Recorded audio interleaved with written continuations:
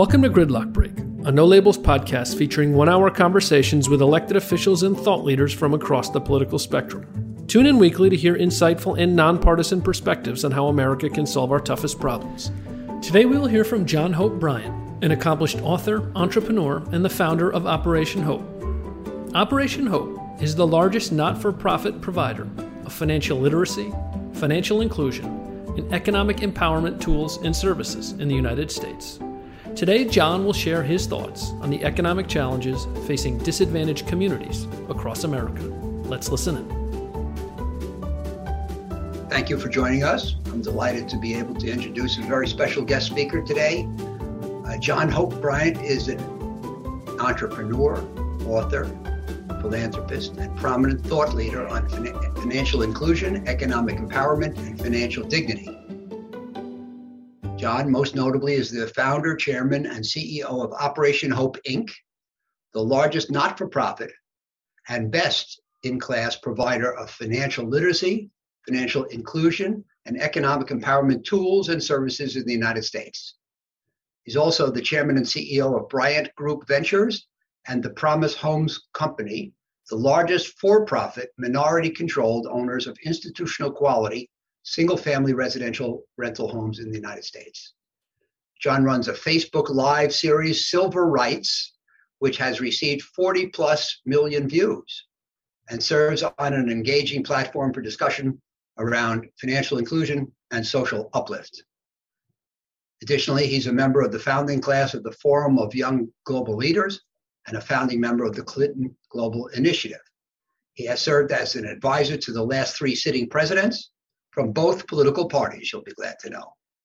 John has been named Innovator of the Year by American Banker magazine, honorable mention to the world's top 10 CEOs by Inc., and one of the 50 leaders for the future by Time magazine. John Hope Bryant, thanks so much for being here today. We look forward to hearing your thoughts. Thank you, Howard, for that introduction, and Liz and the team from this incredibly important organization, and Nancy in abstention. Nancy hasn't taken a vacation in 9,000 years. And as I understand it, she's taking a bit of a break and she deserves every moment of it. Coincidence is God's way of staying anonymous. That's a quote from Ambassador Andrew Young, who many of you should know was Dr. King's senior lieutenant in the civil rights movement, was on that balcony when he was assassinated. Congressman, mayor of Atlanta, helped to turn Atlanta into international city, the only international city in the South, largest economy in the South. Just an international icon, UN ambassador. He's actually outside the door right now, relaxing. We're getting him away for a week of wellness. But that quote applies here. I met Nancy on CNBC Squawk Box. I was on CNBC, as I'll be on tomorrow morning, talking about the bipartisan legislation, the stimulus package, the first bipartisan piece, which you guys helped to do. No Labels, I gave you credit on air. This organization, broadly defined, helped to bring together well-meaning people from both parties into what I call the Get It Done party, to get some stuff done. And because of that, we were not only able to pass very important legislation, but we're also able to prove that we can work together, that we can get along with each other, that we're all of God's children, that at the end of the day, it's not black or white or red or blue. But if you want to be crude about it, it's how do we share some more green, as in US currency? How do we share some more prosperity for all? And this country is the largest economy in the world, and we will only remain that way if we knock off the stupid stuff and figure out a way to. I mean, you never had a world leader, an economic leader that wasn't. Well, you never had a world leader, a sole superpower in the world that wasn't an economic leader.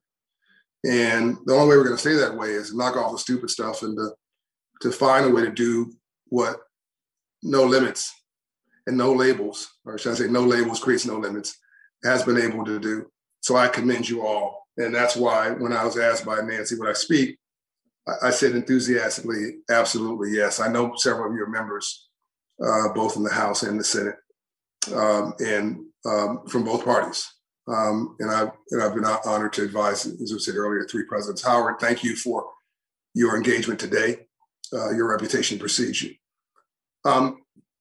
I think we're sitting in a moment in history.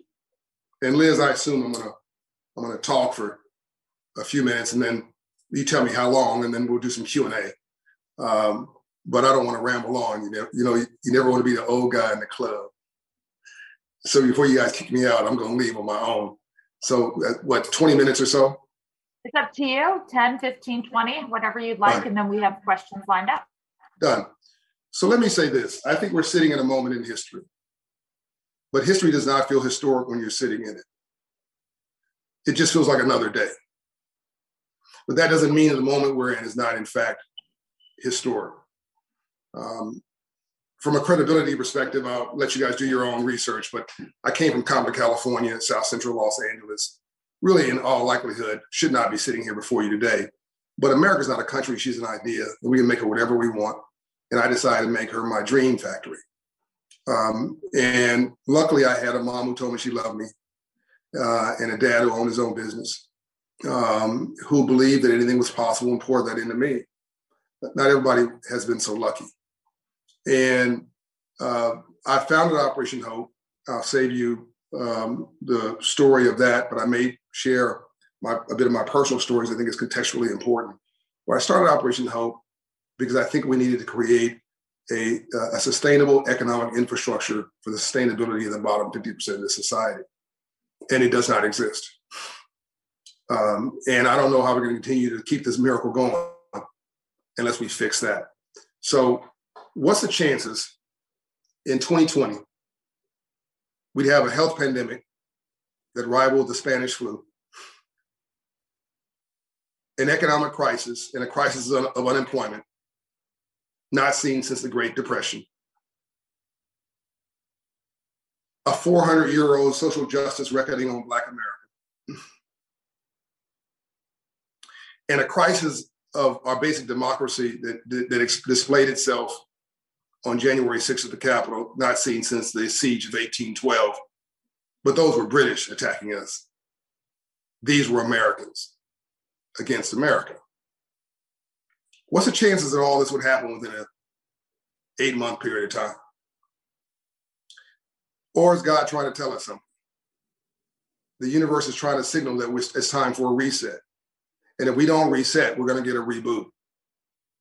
That human beings are the only animal with a spirit and a consciousness capable of growth.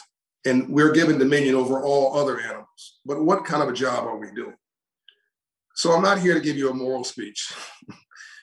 I love math because it does not have an opinion. I would love in the Q&A, if somebody asked me, to share with you what I call 40 years in 4 minutes, how we got here. But I'm going to assume that some of you know that already, so I'm not going to go through that either. I'm going to start with a solution. Operation Hope, by the way, we have 100 million video views on that, Howard, on that series, not 40 million. And so it's a lot of growth, even since you were last reported out to. Operation Hope has 4 million clients. We've directed $3.5 billion of private capital into underserved neighborhoods, mostly from banks. We've raised credit scores 54 points in 6 months, 120 points in 24 months. And nothing quite changes your life more than God or love than moving your credit score 120 points. I'm joking, but I'm serious. George Floyd was murdered in a 500 credit score neighborhood. I'm sure you've never been told that. All of the police shootings of Blacks in the last 5 years in neighborhood have been in 500 credit score neighborhoods. 90% of those who sieged on the Capitol on January 6th, who were mostly poor whites, had financial challenges in their background. So whether you're Black and brown, urban, or white, rural, what you see in your neighborhood is typically this: a check casher next to a payday loan lender, next to a rent-to-own store, next to a title lender, next to a liquor store, next to a pawn shop. and a church down the street trying to make you feel a little bit better once a week so you don't go, as we call my neighborhood, cray cray. So you don't go absolutely nuts. The church is sort of your public therapist. Somebody said a couple of days ago to me, the world sort of needs financially illiterate people so that somebody will pay full price. It's a really cynical view of looking at it, but it also has the convenience of being true. But it's not sustainable. What's sustainable is an environment where everybody has a chance to where their boat rises because of their own energy, their own efforts. So Operation Hope is what I created in 1992 after the Rodney King riots to be part of that change. We're in 26 states with 180 locations. We have 500 corporate partners. We changed federal policy 4 times or created it, including financial literacy as federal policy under George Bush, emergency financial disaster policy under George Bush. Became the only we were the only nonprofit ever to change a building on a White House campus under Obama, which is the Treasury Annex building, which is now called the Freedmen's Bank building, which was named after former slaves who put every dollar they had in the Freedmen's Bank of 1865 after the Civil War. So that's the credibility. Let me back up now. I wrote 2 pieces in the last year.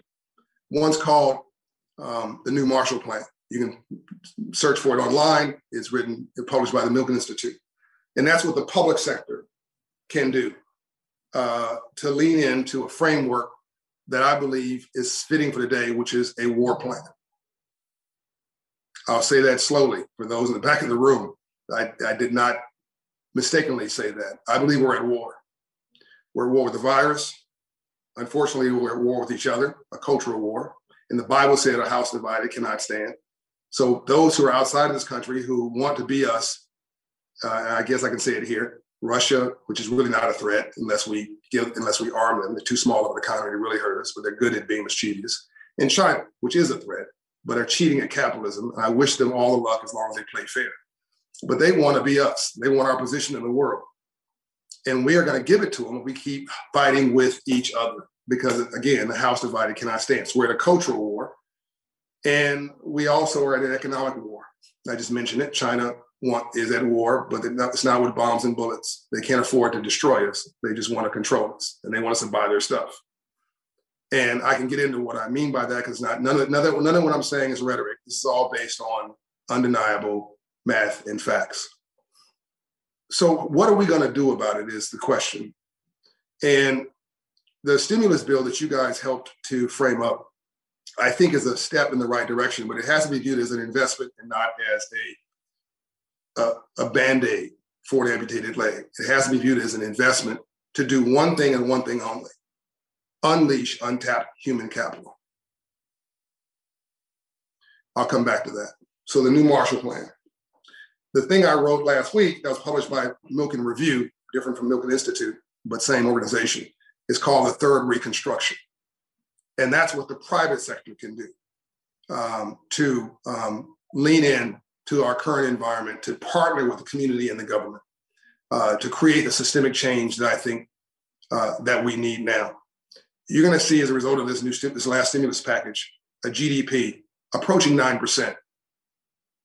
9% by the end of 2021. We haven't seen that kind of growth. It's beyond China's growth. We haven't seen that growth since 1950. What happened in 1950? Well, we were benefiting from the Marshall Plan and the GI Bill. So let me back up because I think maybe I do need to go a little bit further back in history.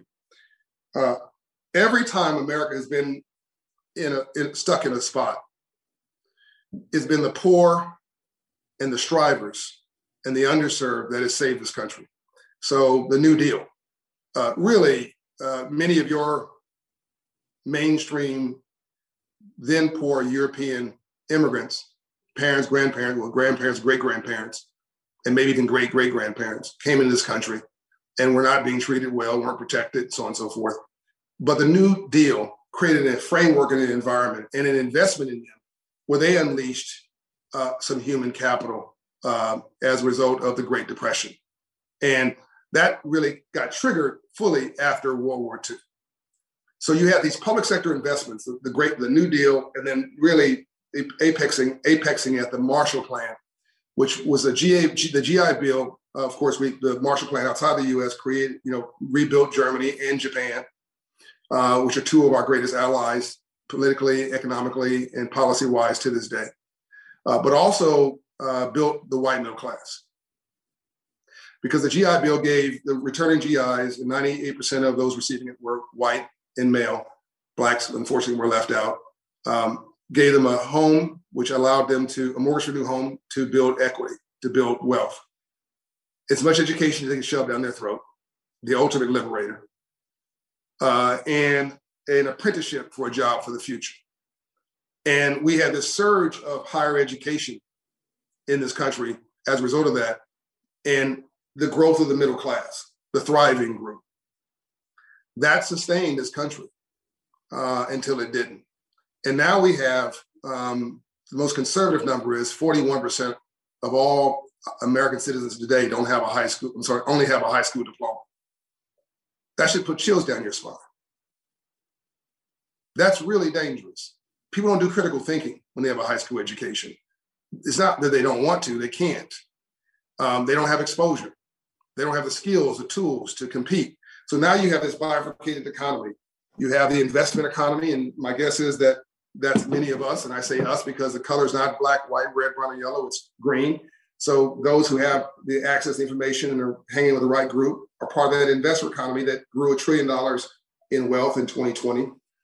And then you have the working economy, which feels like it's in a recession right now. And they're extraordinarily frustrated, and we can't do without them because 70% of this economy is consumer spending, which is where the GDP hit's going to come this year. But what do we do next year? We have to rebuild our infrastructure.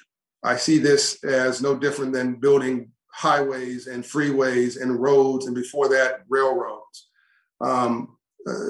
That will put high school educated people back to work for a decade. That's a good thing, and it will sustain GDP. But we need more than that. We really need to reimagine this country as a software upgrade we need for the next 100 years. What we do in the next 10 years, I think, will matter for the next 100. I'm going to stop now, make sure everybody's with me. I haven't gone too fast, too far. So what I like to do is to go back, if it's okay, and do my 400 years in 4 minutes, if it's appropriate, to get some context of sort of how we got here. Let me stop, though. We okay? All right. So now that we're friends and we're family, and you know I'm not crazy, well, I am crazy enough to believe you can change the world positively.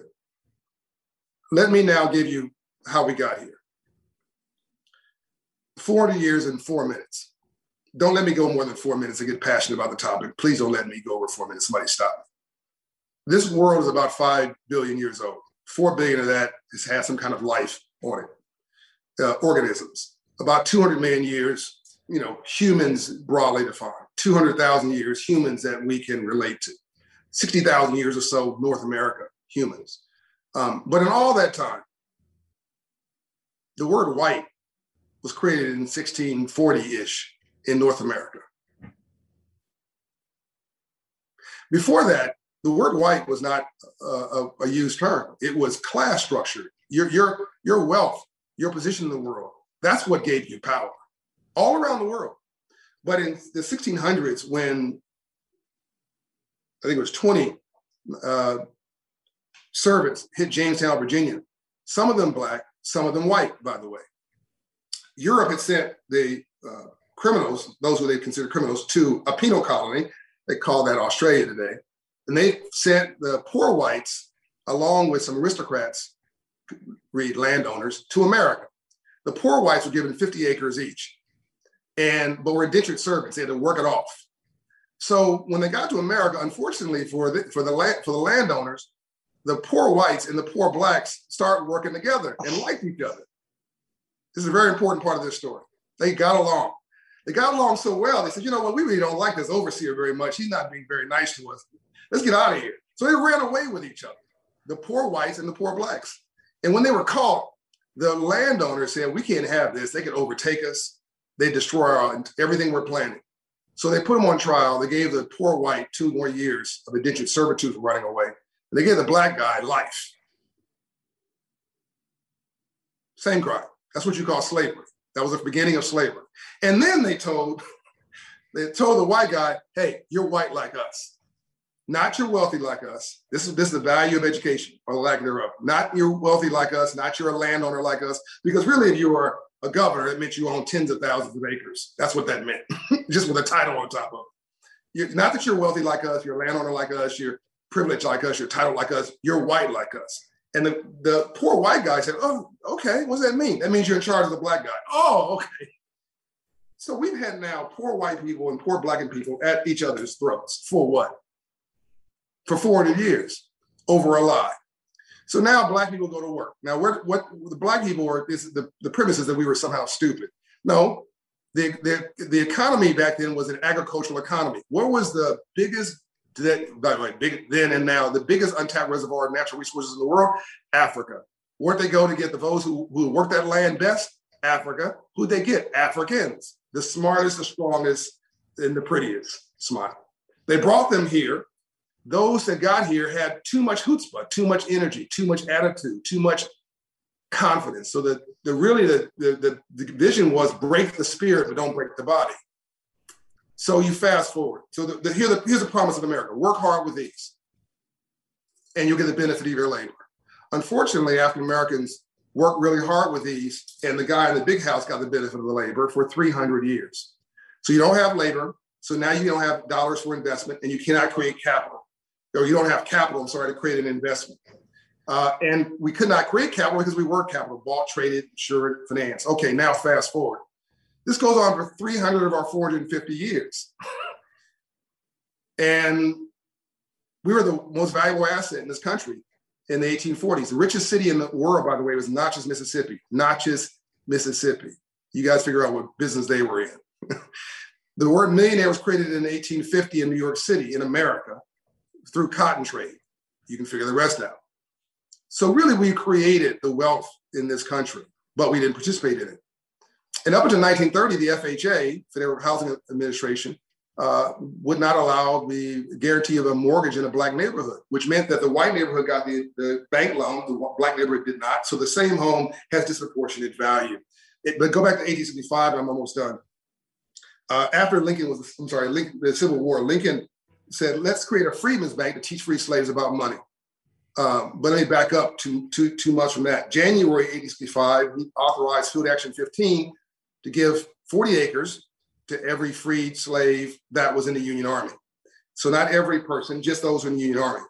And just for the family, not individually like the poor whites got coming over, as I mentioned earlier. But that's okay. We were happy with that. Unfortunately, Lincoln was assassinated. And so we got 40 acres and a mule because we worked that land so hard. But the bank came in March, called the Freedmen's Bank, chartered to teach free slaves about money. Lincoln was killed in April. I'm going really fast just so we can get to the Q&A. But I hope I'm not going so fast that I'm leaving you. We good so far? I'm just trying to make sense. Yeah. So what Lincoln was trying to do was to give African Americans finally the immigrant experience. Land of your own. We worked that land really hard. A mule, which was like a tractor back then a place to domicile your savings, the Freedmen's Bank, then hopefully loan against your holdings so that you could reinvest in your property. And unfortunately, Lincoln promised the right to vote. Booth said that's a bridge too far and assassinated him in April 4th, 68, I believe, 1865. Frederick Douglass tried to run the bank. You know him as an abolitionist. I know him as a businessman that owned $6 million worth of real estate in Baltimore, Maryland. There's a marker in Baltimore now if you want to go see it. That gave him the financial freedom to be a civil rights leader. He tried to run the bank, to stay in it, put $10,000 of his own money into it. Unfortunately, the weight of hypocrisy and criminality was too heavy, and he had no stakeholder, Lincoln, anymore, and the bank failed in 1874. That bank was chartered to teach free slaves about money, financial literacy. We never learned it. No one ever gave us a memo on money, free enterprise, capitalism, economics, and ownership. So fast forward today, what are three groups left out of this great American plan? Poor whites, Native American Indians, and African Americans. Every other group has found a way to use capitalism and free enterprise to come up. So that's my 400 years in 4 minutes. It's just math, and it's just common sense. what we need to do now, and I wrote this third reconstruction, you can read it. The Citigroup report recently issued showed that discrimination against Blacks alone in the last 20 years, not the last 200 years, the last 20 years cost America $16 trillion in lost GDP. Trillion. That's a levy and a tax on all of us. So I think that the way we come up now is to take the bookends of what I've written called the Marshall Plan, but they can call it whatever they like. Just take, in fact, there's a little bit in the stimulus package from what I wrote, like the earning of tax credit piece. It's a living wage for all. We can do that without taxing business, which has been the real complaint, business and job creators, small businesses. You can do that without taxing them. A living wage for all, I can answer that question if somebody's interested. Financial literacy for all, a bank account for all, education for all, which I believe is not a debt, but is really an investment in this country, because the only way you come up, as I mentioned earlier, is everybody's educated. There are investments, public purpose capitalism. There are investments that the public can make, the public side can make that actually spur GDP on the other side, which was examples I was giving about the loosely defined New Deal and more defined, the Marshall Plan, that I think we should be doing now at scale, because 90% of all jobs come from the private sector and 100% of all legitimate wealth comes from the private sector. But the groups that I'm talking about are not prepared to really participate in the private sector, either on the jobs part or on the wealth creation part. And that's not only immoral, it's bad business for the country. So it's not a discussion about morals and money, it's a discussion of morals and money. And so we've just launched I'm about to stop, I'm sorry, I'm really getting tired of hearing myself talk, but we've just launched a initiative with Shopify. See, Liz just put a link to, I think, a couple of things I've talked about in the chat. But Shopify committed $130 million to Operation Hope to create 1 million new Black businesses over 10 years, taking what I'm saying seriously, because 96% of all Black businesses in this country don't have an employee. Let me let that sink in for a minute. There are 30 million businesses in this country, 2.6 million are Black, give or take. I've just said, royalty in this country is business, small business and medium-sized business. That's royalty in this country. We create celebrity in this country because we didn't have royalty. We wanted something to bling about. So we literally created the concept of celebrity in North America. So business is celebrity. Business is our royal class. So that's where jobs creation comes from and wealth creation comes from. But Black businesses don't have employees, 96% of them, and they're mostly offline. They, again, never got the memo on money, but we're really smart. When there's ever a space like the arts, as in creative arts, or the professional sports where the rules are published and the playing field is level, we excel, we kill it. But we've never been given the rule book in free enterprise and capitalism. That's what I'm trying to do at scale, to create a sustainable economic platform for the bottom 50% of this country, which I believe is good for the entire country. Essentially, the work that Dr. King would be doing today if he was alive, I believe, is social justice through an economic lens. So from a public policy perspective, we need apprenticeships for all at scale and a tax structure that rewards businesses, internships for all at scale, gives kids a reason to want to graduate from high school. Otherwise, what's the point? Because no one wants to eat their vegetables because they're good, right? You got to give anybody a reason to do the right thing. Financial literacy is boring. Education is uninterested unless you connect it to aspiration.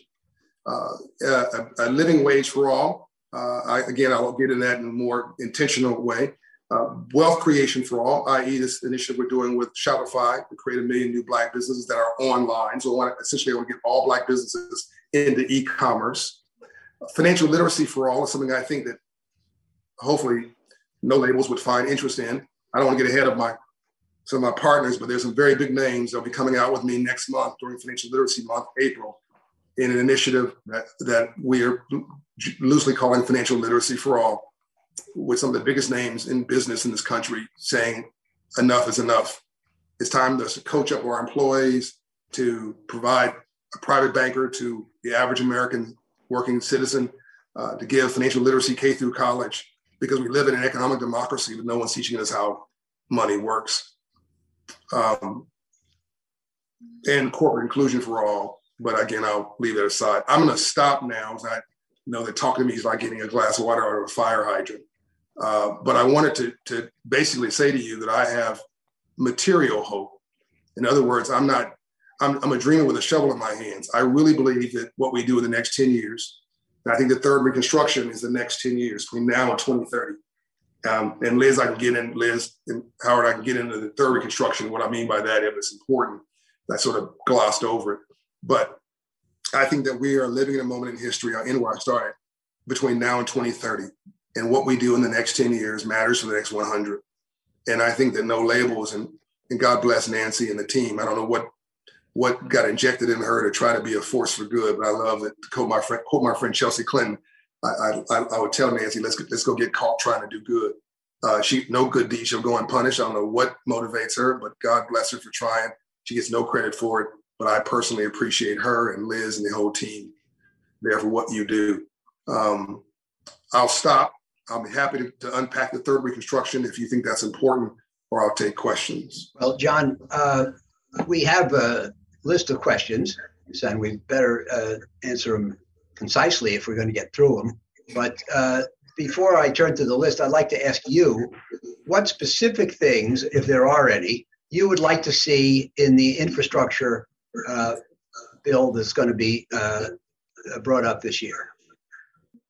Unleashing human capital, which means we have to get the average education level in this country well above high school, and I think at least in a 2-year education with a skill. I don't think you need a 4-year college degree, but you need a 2-year education with a skill. Otherwise, we will not be able to compete, not only in this country, but we want to compete around the world. And I think that has to be part of infrastructure. I think that internships are, I think that there should be a very intentional tax incentive for corporate and business entities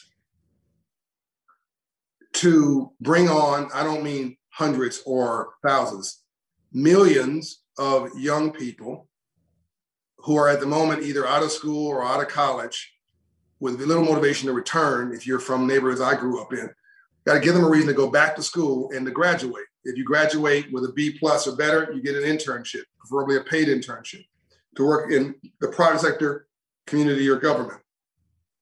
And because working in an office building changes your life, working in a corporate or business environment, all the lights come on. My niece, my goddaughter, when she was 20 years old, asked me could she come work, Howard, in my office building. And I just arrogantly assumed she'd always, why? You're my goddaughter. She said, John, I've never been in an office building. I've never been in an elevator. Wow.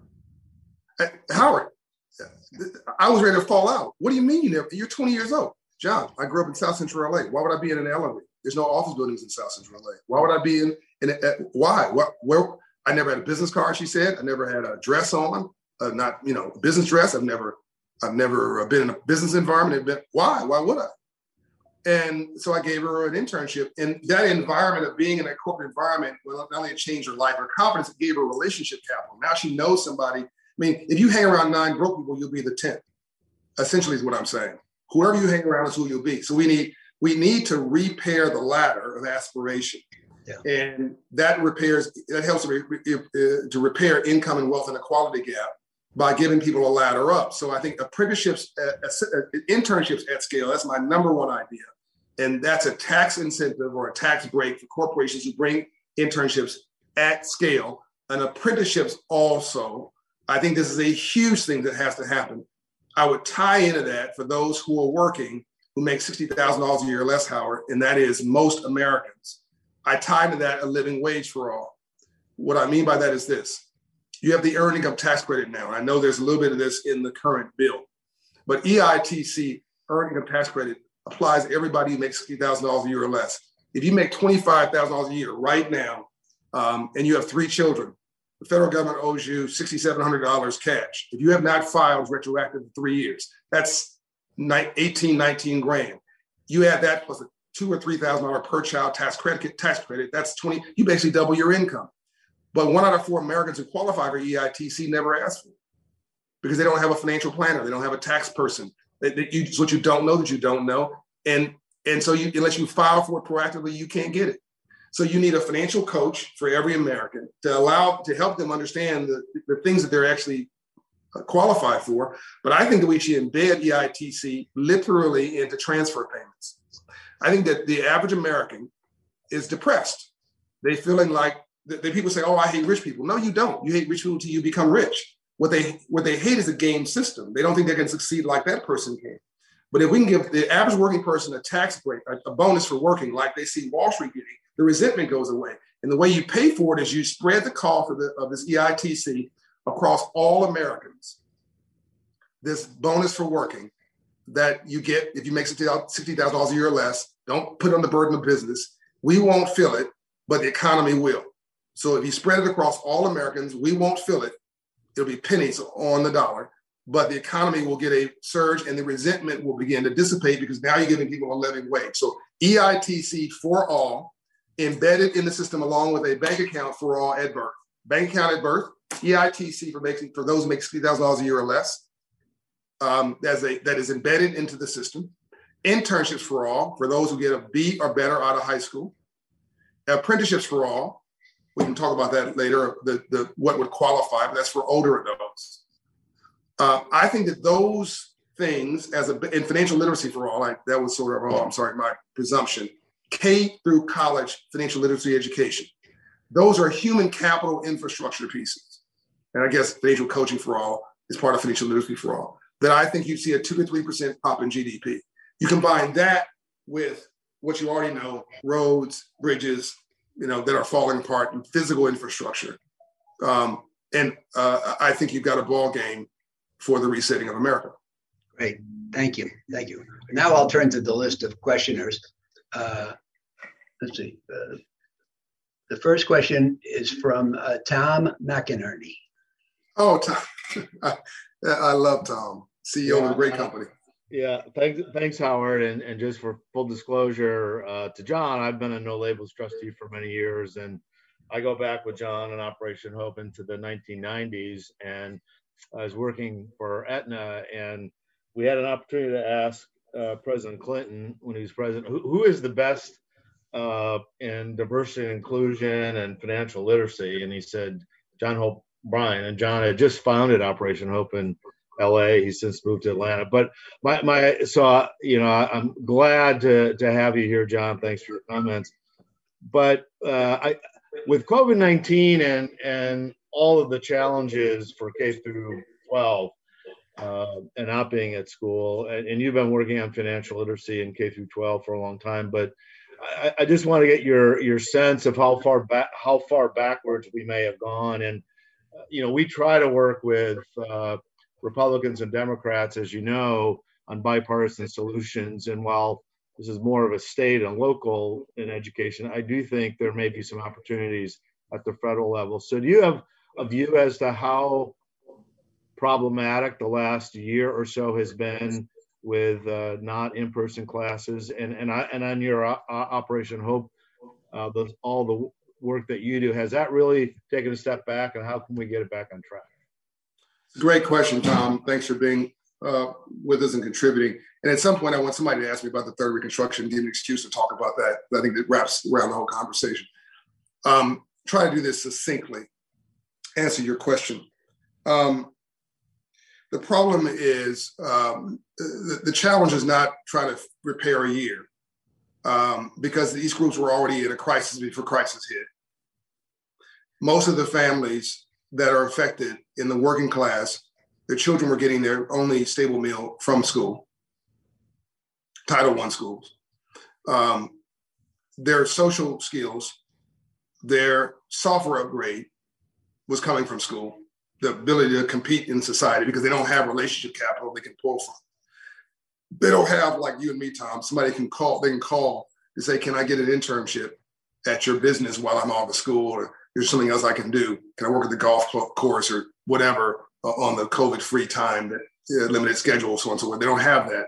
So unfortunately now the streets have caught them, or video games or whatever they were distracted with, but they have drifted back, probably lost 3 to 4 years of social advancement.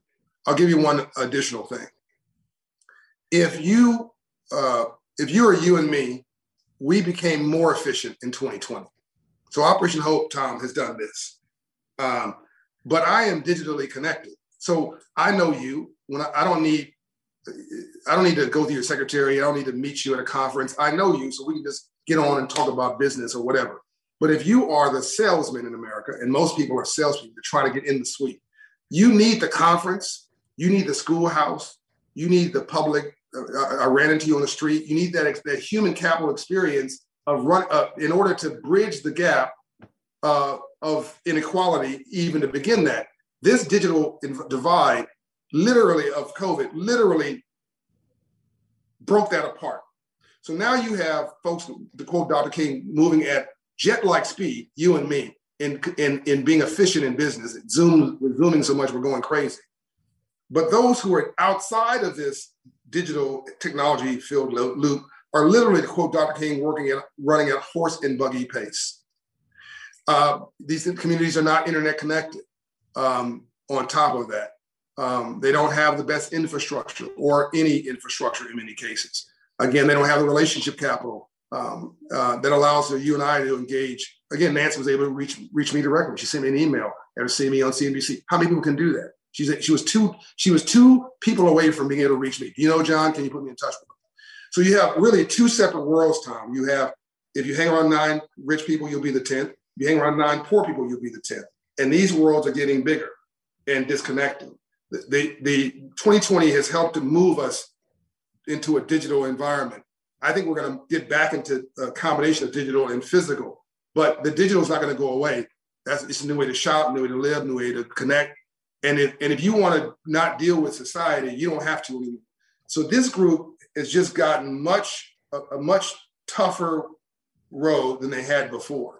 And so I hope I answered you. I could go on that forever, but it is a tough situation, but also rainbows only follow storms. Maybe we cannot have a rainbow without a storm. John, first. going back to Howard's question, maybe on the infrastructure bill, I think there's a lot of focus on broadband and rural communities, but maybe there also ought to be in inner city schools and part of that to help have the minorities and others some way to catch up. But thanks for your answer, and it's great to see you again. And I'm mutual. glad, and by the way, we should also include, Tom, an introduction to entrepreneurship class in high school for particularly underserved urban and rural neighborhoods, because there are no skyscrapers there.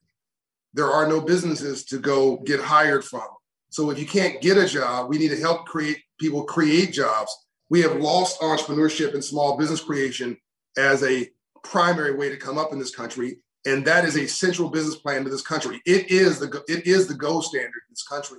And we should be encouraging people from these underserved neighborhoods to do just that. Let me say something controversial. What do we think a drug dealer is? If not an illegal, unethical entrepreneur. They understand import, export, finance, marketing, wholesale, retail, customer service, security, territory, logistics. I can go on and on and on. Bad business plan, bad role.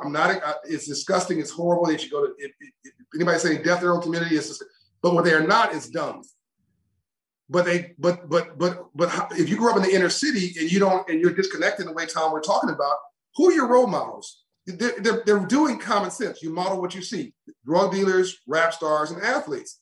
There are no office buildings, there's no entrepreneurs, there's no business owners. So they're modeling what they see. But we need to remember that NASCAR came from moonshine running before we start judging. NASCAR came from moonshine running, but they realized that was no long-term business in that, but they were good at driving. So that's where NASCAR came from. If Steve Jobs had been adopted not by the Jobs family in the Silicon Valley, but by a single parent household in rural Arkansas or in the South Side of Chicago, he'd have become a drug dealer, a brilliant one, versus the founder of Apple. We have got to watch the seeds that we plant things in, and we've got to start turning, well, a saint is a sinner that got up. We've got to turn all this talent into the GDP and potential with this country. People need hope with a business plan attached to it. So I think that this is the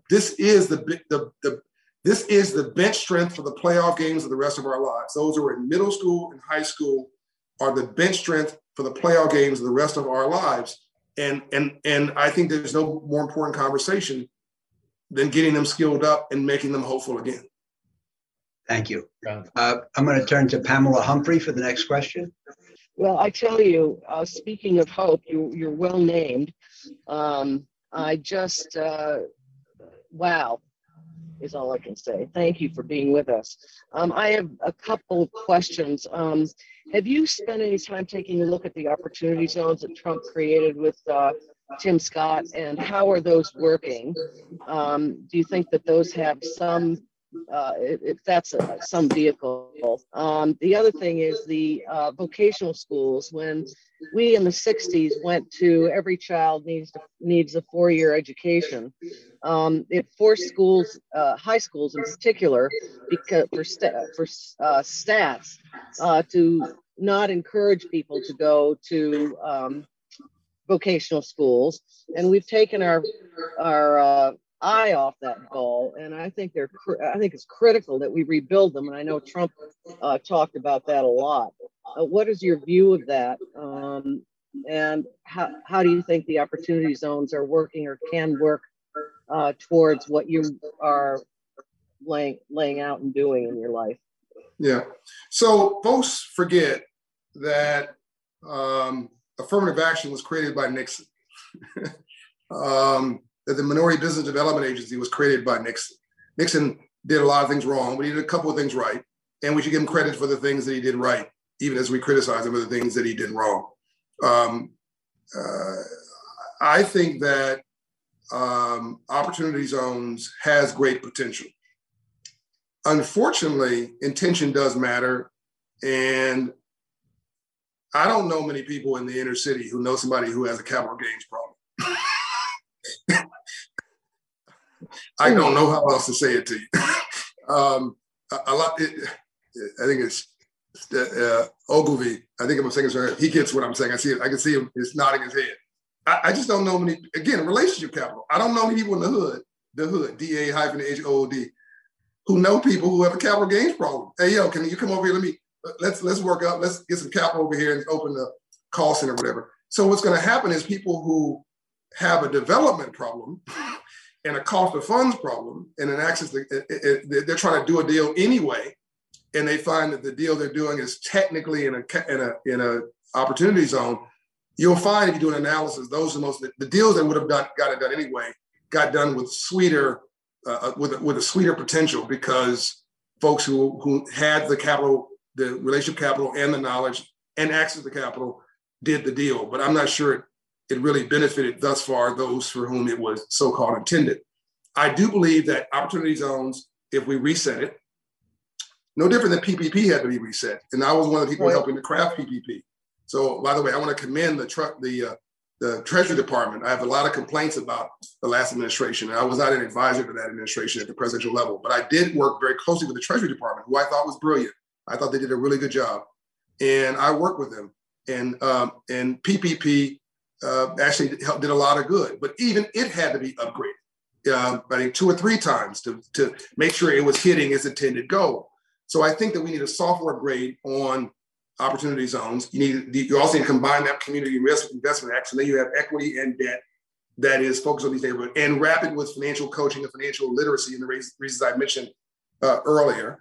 And then overlay that with an obsession on small business creation and entrepreneurship from the bottom up. And I think that you might have a game plan to direct possibly a few $100 billion into these underserved neighborhoods, both Black and brown, urban and white, rural, I might add, because they all have the same problem, to create the kind of growth that we were talking about earlier, which is 2 to 3% of GDP. But right now it's not well positioned, and it hasn't been well positioned. Well, that's too bad, because it is an opportunity. Well, what about vocational schools? Are you dead on working right? 100%. With school and with school boards and school districts to try to get more focus on that, and curriculums in the schools about the very things you're talking about, literacy and financial literacy and the rest of it?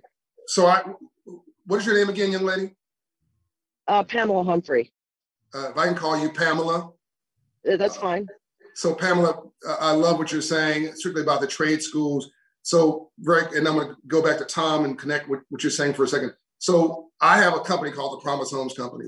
It's the largest minority-controlled owner of single-family rental homes in America. I only say that to say when I bought the company, it had 7% minority. This is why intention so matters so much. It had 7% minority vendors, 7.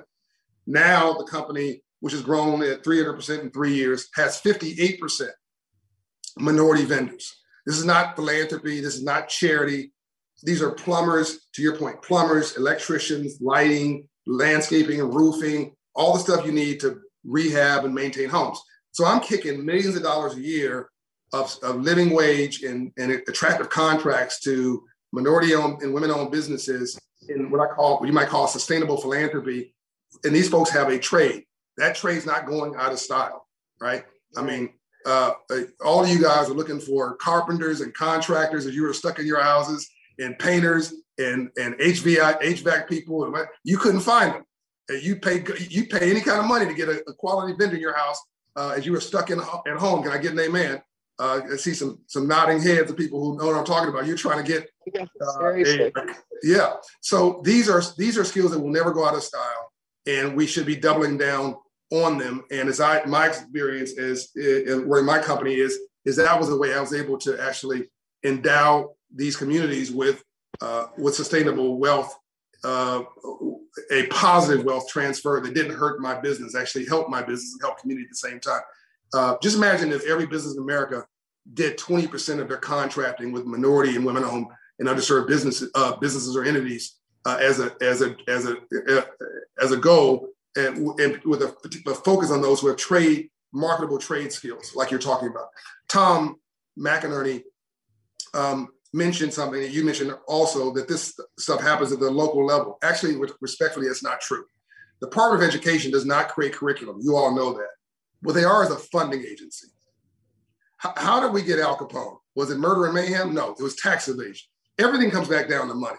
So this Department of Education incentivizes school districts through money. All we have to do is direct the Department of Education to do challenge grants around financial literacy, trade schools, and things like that. And you'll find school districts get remarkably interested. Cities, states, counties get remarkably interested in these topics when it's not viewed as an unfunded mandate. It just comes down to economics. I'm sorry, I stepped on somebody's. Yeah. Well, are you focusing on that at all? I mean, yes. Yes. You've got a whole soapbox here that's pretty powerful. So everything I'm telling you, I'm doing. Great. Wonderful. Love it. Yeah. If you read the third Reconstruction, which just came out, you'll see we are up with the 1 Million Black Business Initiative is like, you can go to 1MBB right now, hope1mbb.org, and you can sign on to become part of our time bank. You can sign on to help us create Black businesses. You can sign on to be a partner. We're doing that right now. Financial Literacy for All, that launches next month. But we're, the Corporate Inclusion Project, we're doing that right now. I mean, obviously, I'm not a policymaker, so some of this stuff I can only encourage, which is why I'm talking to this group and others. I'm meeting with Senator Warnock, his chief of staff. He's a dear friend of mine, I think next week, and anybody else who wants to talk to try to encourage the public sector side of this. Next question from Maxine Clark. Thank you. And thank you, John. It's wonderful to meet you. And you have a partner here in St. Louis, Missouri. I've been trying to do all the things that you're doing, but applying it to St. Louis. And one thing I would say to the group here is that there are many, many organizations that are already structured, like Network for Teaching Entrepreneurship, that is in every Black high school in St. Louis. And I imagine it's in many, many cities where you all operate, that is teaching kids. Some of the businesses that they come up with are absolutely phenomenal.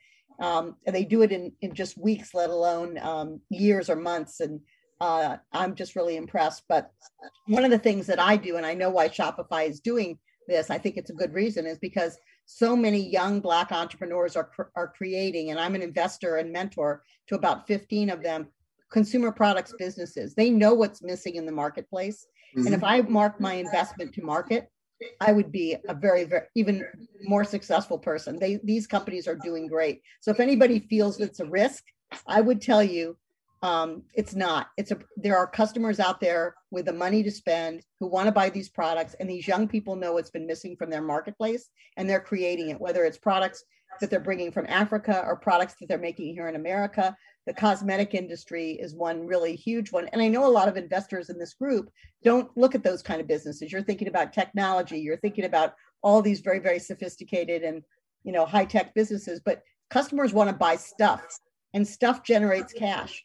And that's why I can say what I'm saying, because they're generating cash. They're actually not in the market so much for private equity or venture capital. They don't want anybody else to own their business. They're trying to build their own generational wealth. And I think part of the financial literacy we have to teach them is how to have a small piece of a big pie. You know, that's what I did when I started my company. I knew that I wanted to make it big, and I was okay with having a smaller piece than 100%. But I wanted to ask you a question. I read a study today from McKinsey about COVID and the learning loss during COVID. And of course, everything impacts poor children, particularly Black and Latino children, more than it impacts anybody else. And one of the things that they talk about there is how much earning loss, not learning loss translate into earning loss, because we have to catch these kids back up, and they weren't necessarily caught up in the first place.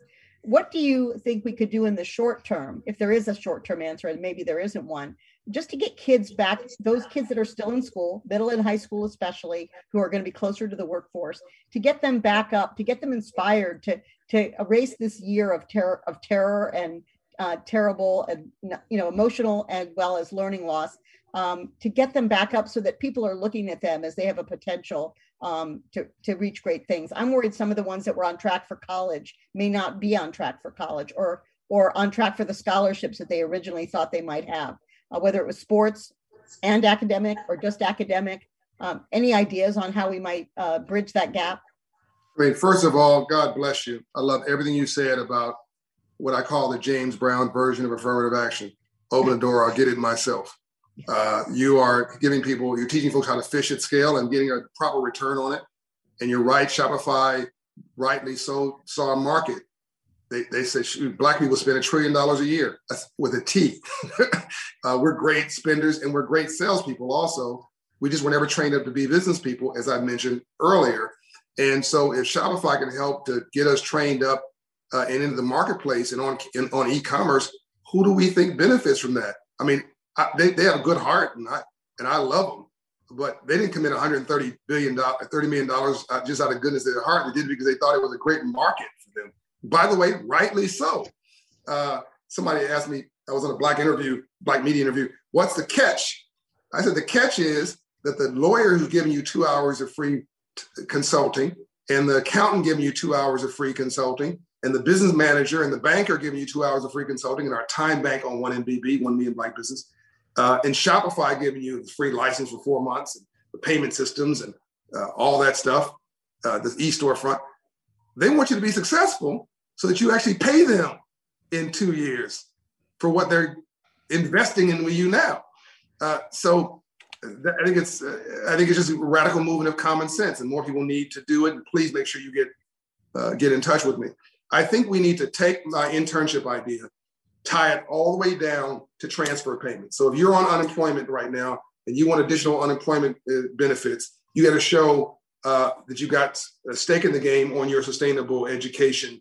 And as long as you do that, you can continue to receive that. If you're a young person and you want to receive additional benefits and you're in middle school or high school, or maybe a benefit, by the way, a financial benefit, then you got to go to school and get an internship. And if you go to school, I think these kids, if you want to make sure you want to break the dropout rate in this country, give kids a paid internship out of school. It solves the problem. All kids want going to school is a job and a living wage opportunity, a shot at it. So I think by this really is reimagining this idea of internships at scale is a way to get kids, because right now kids are going, why am I going to go to school? I mean, for what? What's in it for me? So I'll tell you this quick story. We taught 1 million kids financial literacy at Operation Hope, 4 million clients total. So this young man named Derek, we're in Detroit. He's 12 years old. He goes through our coursework, Banking on Our Future, called now Hope Inside for Kids. And he graduates. And by the time he graduates, he's wearing the suit that the volunteer banker is wearing. He wants to emulate the banker. He's walking down the hallway. His friends say, man, why you in that suit? That suit's stupid.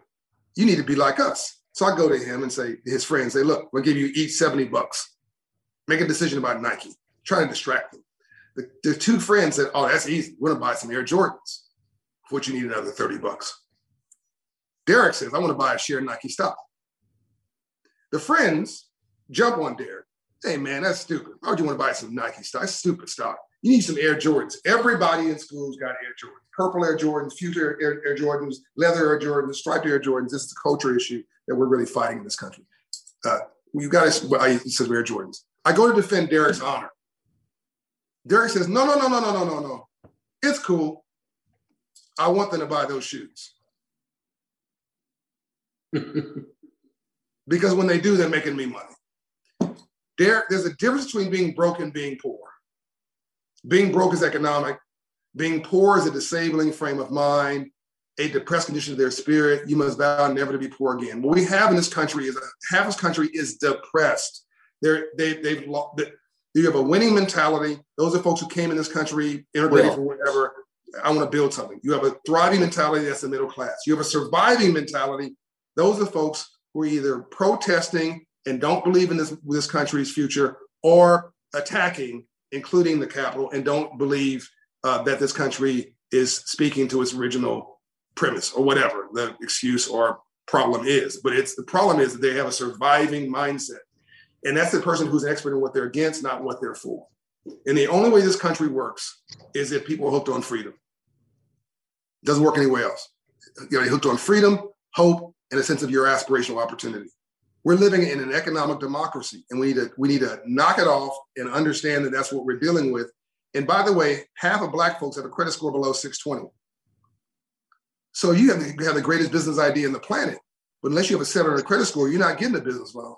So the problems are not overwhelming. They're not, I mean, literally, I know this sounds crazy, but if you just raise your credit score 100 points across this country, you'll solve most of your social problems. And it's not about the credit score, it's about the trending indicator of hope and well-being and all things we're talking about. So I think you've got to bring aspiration down to that middle school student and make it practical to them, or that high school student, and make it practical to them. And I think that now is a time that we can do that because we're reimagining everything. Again, we're at war. We need a war plan. But if we do this right, we'll come out of this stronger than we went into it, and you'll pay off the debt through something called increased tax revenue. Well, I think that's a great way to wrap it up. And I want to be respectful of everybody's time. We're just past 8. And so I want to thank you, John, for that sharing all that information and your optimism and your ideas. And we'll try our best to make sure that as much as possible is in whatever bill comes out. Howard, can I say one last thing before I wrap? Sure, please do. And Howard, thank you for trying to control me. Let me leave you with this.